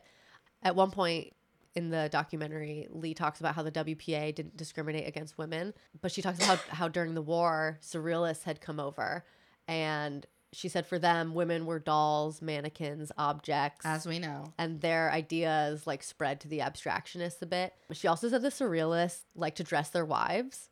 She said that they would like... Very Kanye of them. I know. And they would like choose their clothes, their makeup styles, their hairstyles. I mean, I personally would hate that. Like, I do hate being told what to wear by a man at any cost. But if they had good taste... Like, yeah, but it's like they were viewing their partners as their little mannequins. Like, so much of surrealism was like the mannequins. It's just like the mannequins. Yeah, the documentary that I recently watched about Picasso's like beach vacation before like World War II officially started or something talked about the women and the most like, you know, she was beautiful and like I love taking photos of her and painting her, and I'm just like, yeah, they were just there's nothing else. Yeah. Lee gets a position with the WPA as a mural assistant. She's very involved with the union. When Kooning was removed from the WPA because he wasn't a natural born U.S. citizen, Krasner was asked to take over his project. De Kooning gave her a life-size sketch and would unofficially visit the studio to monitor her progress. And this opportunity allowed Krasner to integrate her own ideas into de Kooning's design and take on a more leadership role. Furthermore, while working on the project, Krasner befriended many artists and critics and not only learned a great deal from her fellow artists and art critics regarding art and politics, but she would use them as contacts to introduce the New York art world to her future husband, Jackson Pollock. She says that the WPA kept her alive. Like, she said it helped her art in that it kept her alive, which allowed her to paint. Like, she didn't have money. She like wouldn't have gotten through. She felt like she wouldn't have gotten through to the Depression without this program. And when it ends, her and Igor get kicked out of the WPA, like, because everyone does. He leaves in the middle of the night to go to Florida where his parents live. Just like doesn't tell her after 10 years. Wait, are they dating? Igor, yeah. Oh, the hot, like, whatever. What did she expect? She saw how he drew women. Yeah. And then he just like gets to Florida and he sends her this like cartoon being like, bye. I don't know. Oh, what a dick. Igor just kind of like ran to mommy and daddy. Like, he was like, yeah, but where was mommy and daddy? Like, I got fired. Honestly, I get it. Yeah. But it's still weird that he just, didn't even say a proper goodbye. No, he didn't say a proper goodbye, but she's just like, she just keeps on. Keeping on. She joins the American Abstract Artists. She keeps painting. He actually like comes back to New York. Of course he does and tries to get her back. But by that time, she's already dating Jackson Pollock. Good for her. Yeah.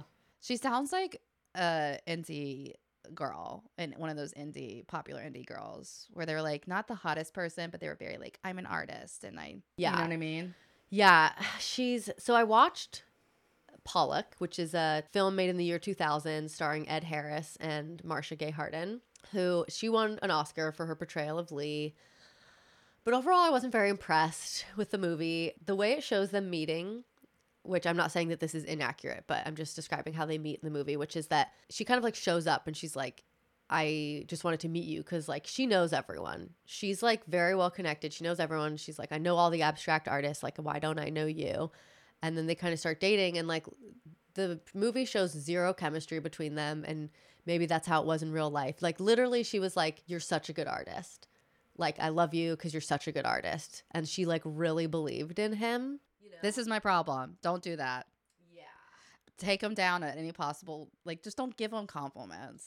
Well, she does more than give him compliments. She like, gives him a blowjob, I'm sure. well, and she like builds his career. Like all of those critics, and That comes back to quote that my mentor, like, don't marry another artist. yeah. And the thing was, maybe this was true. Lee, like, she felt like he had so much more to gain from his art than she did. And I don't believe that. like, maybe because she thought he was so talented, maybe because she thought that male artists just like had so much more going for them in like society. And so she really like put all of herself into getting him meetings with Peggy Guggenheim, and like, This is just a classic it's just a tells all the time. Like, women completely supporting, like, I don't know as much as like she believed in him as much as like she knew her role. Right. Like, he wasn't going to support her. right. And it was like, not only was it like trying to get him exposure and meetings with people, it was like he was always drunk off his ass. So it was also like dragging him to the meetings, like getting him up. Like he was like a really serious alcoholic. I'm sure. And another thing the movie didn't do at all was give context to why. And it's like, whatever, like we all can assume alcoholic dad, Childhood, yeah. cycle of abuse, yada yada, but it gives no context. It mostly just shows her like promoting his art, him like having trouble painting, and then one day he's like, yeah, figures out the dribble drabble thing, and like he gets big, but like he's super drunk and he dies because he Is an alcoholic. drives a car into a tree while with the woman that he was cheating on Lee with. I do remember that now. Yeah. And yeah, so the movie doesn't focus on her art, and she was painting during this time. They were married for 11 years, and apparently Pollock had like a crazy cult therapist. So I like do want to read the biography. Crazy cult therapist. Mm-hmm. Like, into spiritism? What was their cult? I don't know. I don't okay. know. I should have gone into it, but I'd already done so much research, and I was like, Yeah. I also didn't want to focus too much on Jackson Pollock. Amen. But like in the movie Pollock, they show a lot like her like really working through his art with them. Like they really influenced each other a ton. Like they were coming at it from different backgrounds. Like they had different art backgrounds. So he dies, she keeps painting, but she also destroys a lot of her work. Not because he dies, but because that's like kind of her method. Like she throughout her life experiments with a lot of different styles, and then she'll kind of like look back and be like, I hate it. I mean, I get that. Yeah. I totally get that. I mean, most of my shit I hate now. Do you destroy it? Sometimes I just throw it out. That's like a way of destroying things, I guess. But I also take pictures of it, but then I don't do anything with it. Which, I mean, if you learn anything from Hilma, just keep it around. And package it up so you don't have to look at it. Right. Give it to a loved one and tell them open Yeah. it in 20 years. After I'm dead. So you forget. Yeah, right. But one thing she does is she'll like do collages of her old work and his like discards. So her changeable nature, are Scorpios a mutable or changeable sign? I don't remember. I mean, they're think water. They might be immutable. Okay. So Like, I'm a cardinal sign. right. Aries is a cardinal sign. Virgo is mutable. Mm-hmm. I think Sagittarius. I think Scorpio is mutable. I think it is. Whatever. too. I'm not going to pretend to be an astrologer, but she has a changeable nature. This is from Wikipedia, if I'm being honest, which is reflected throughout her work, and which has led critics and scholars to have different conclusions about her and her oeuvre. Her style often alternates between classic structure and Baroque action, open form and hard edge shape, bright color and monochrome palette. Throughout her career, she refused to adopt a singular recognizable style and instead embraced change through varying the mood, subject matter, texture, materials, and compositions of her work often. By changing her work style often, she differed from other abstract expressionists since many of them adopted unchanging identities and modes of depiction. Despite these intense variations, her work can typically be recognized through their gestural style, texture, rhythm, and depiction of organic imagery. Her interest in the self, nature, and modern life are themes which commonly surface in her works. She was often reluctant to discuss the iconography of her work and instead emphasized the importance of her biography, since she claimed her art was formed through her individual personality and her emotional state. So What was her emotional state? yeah, I don't know. Hysteria? Classic woman? Like, she wasn't even, though. She was very strong. Like, she was the stable person. Like, she was stable for Jackson. Even Igor became an alcoholic later in life, and she supported him. Like, they didn't get back together, but she, like... I'm mad at her for that, too. Don't do that. Yeah. Okay, just take one thing is don't support a man, period. Yeah. Do your own thing. Yeah. And so, like, in the documentary, she comes off, like, so strong and, like, matter of fact and, like, yada yada. Her teeth are really fucked up from smoking. That's just unrelated yeah. and from being poor, I guess. But also just the time period. right. But yeah, she was, like, really showing up for men way more than she needed to. Oh, by the way, I went to the dentist and, like, picked off all my tartar. Is that what it's called? Tartar. And I could, yeah, I could feel them, like, it coming off. I mean, I guess I just haven't. They were like, it's really calcified. Yeah. And I was like, damn. Yeah. When I had not gone for a couple years, it Yeah, was that like was a it. really tough appointment. And then the next few after that, they kept being like, every appointment, their compliments would get higher and higher. And I was like, literally, you're just complimenting yourself Yeah, you're doing the work. for like how much, you scraped my teeth off. They but- did ask the classic, how often do you floss? And I was like, you know the answer to that, just looking at my mouth. Okay?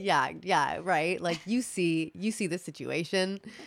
Yeah. So she did this series called Little Image in 1949. She went through a critical phase, destroyed a lot of the work. There's evidence that she began experimenting with automatic painting, which is like surrealism, yada yada.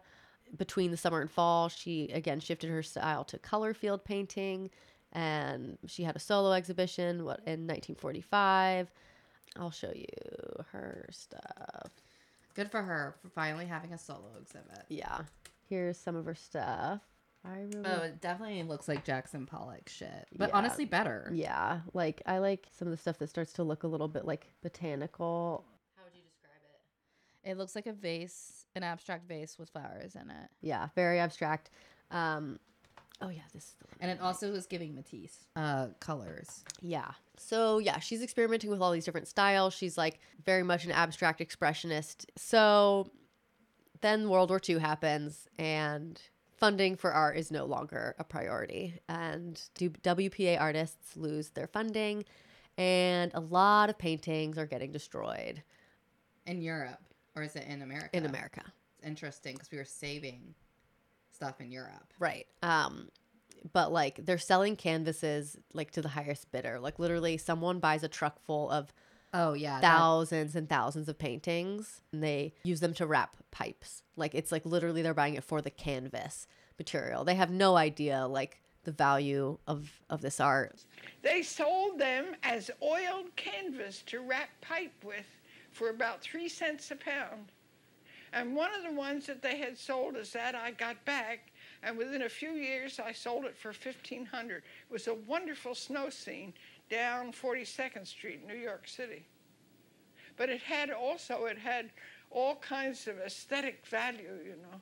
They didn't know. They didn't care. They would now. I swear, no one's buying paintings like that. Because again, people don't know shit about art. There's then. a huge economy now that's problematic. Right. We've we swung the other. Yeah, we've like valued it way too high. There's like sculptures being shredded and like thrown in a swamp. I don't know. Again, I was on a lot of cold medicine when I wrote this, but that happened, I think. Yeah, I'm sure it did. People were like, just throw it in the swamp. Yeah, right. And they were also like filling all of the wetlands at the time. Yeah. So it was like a two birds, one stone. Yeah, they were like, why not? I mean, like they just, it was trash. It was trash. And since then, many New Deal murals have been painted over or just not taken care of. The Arshil Gorky mural at Newark was painted over basically because of McCarthyism. In 1952, after being on the wall for just a decade, a mural by James Brooks was painted over because officials at the Port Authority thought the imagery looked like too socialist. In what way did they decide how that looked too socialist? It's like literally it's a mural about flight. Like I think so in particular, these self-appointed art critics took exception to the mural's suggestion. They were offended by the mural's suggestion that air travel would be available one day for ordinary people and not just the military and the rich. Man, were they right though? Yeah, dude. Wait till they hear about Southwest. It's gonna blow their minds. Yeah, you can as a poor person, but you will be on the last and they will just throw peanuts at you. You might not be able to bring your bag onto the plane, but they will let you fly. It will be bumpy, and the flight attendant is mad that you are poor. Yeah. Your seat is smaller, and you don't necessarily have a TV, and you can't at your smoke cigarettes. disposal. Yeah. But flight did very much become democratized. But yeah, it's like McCarthyism sweeping the nation, and so the New Deal was really associated with, was like an emblem of communism. And so as things shifted, I mean, I'm just thinking of like how the Democratic Party is now, and how like if you're pro-Palestine, it's like another McCarthy era, like where they're just like calling out anybody that's pro-Palestinian as like anti-Semitic, but it's like instead of being calling communists. Right. We're like, putting watermelon emojis on our Instagram posts, just like the hammers and sickles and the murals in the airport. But like the New Deal could have been this turning point. Like it was this time when the U.S. was investing a ton in infrastructure and in people, and like it really could have been a turning point for like a more socialist America. And it's just like such a good example of how wars shift things so dramatically and so quickly. Yeah. What did the New Deal leave us with in terms of art? Many artists go right back to being poor. Like, you know, they lose their jobs as full-time artists, and it's not like they were getting paid enough to like really build like wealth or anything, but they were able to spend time developing as artists. And like, as you watch this documentary, which I do recommend you watch, like they're kind of like reminiscing about how it was this time when they like could just make art and not worry. They were getting paid a living-ish wage, and they like had time to develop their skills and their crafts. And it like really brought us a lot of the artists we prize today, like Jackson Pollock, photographer Dorothy Lang, Martha Rothko, of course, Lee Krasner and Jacob Lawrence. And it brought us abstract expressionism. It was kind of like the first modern art movement to come out of America. America wasn't especially known for art, and especially not modern art, so this is a big deal. And then this combined with the fact that MoMA is created in 1929, and that so many artists, like you were saying, leave Europe in World War II, like it contributes to the art scene that flourished in New York after that. It like all kind of culminates. And to this day, the WPA was the US's biggest investment into arts ever. And like since then, we've had programs like the 1% for the Arts, where states and other jurisdictions reserve money from capital improvement projects for art, but nothing that like funded arts and artists, that funded arts education and artists the way that the New Deal did. So, because it was socialism. Yeah. So basically, that could have been America. But overall, the project employed more than 5,000 artists at its peak in 1936, and probably double that over its 8 years of existence.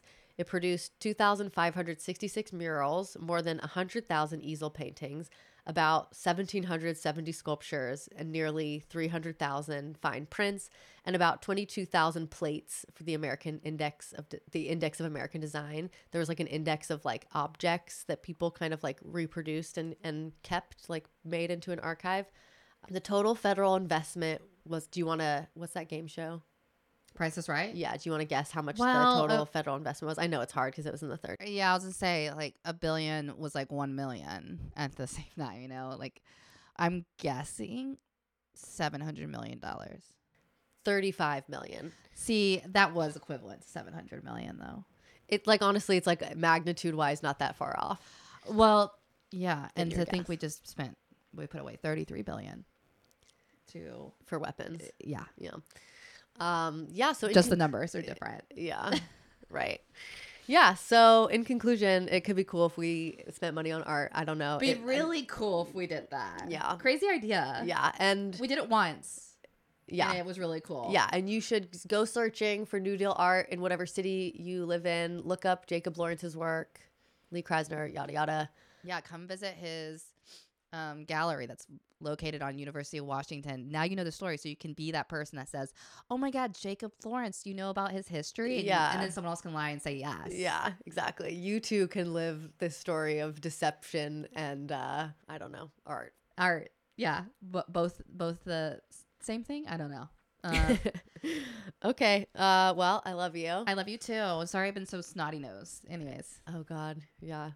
hopefully it won't show up on the screen. All right. Love you. Love you.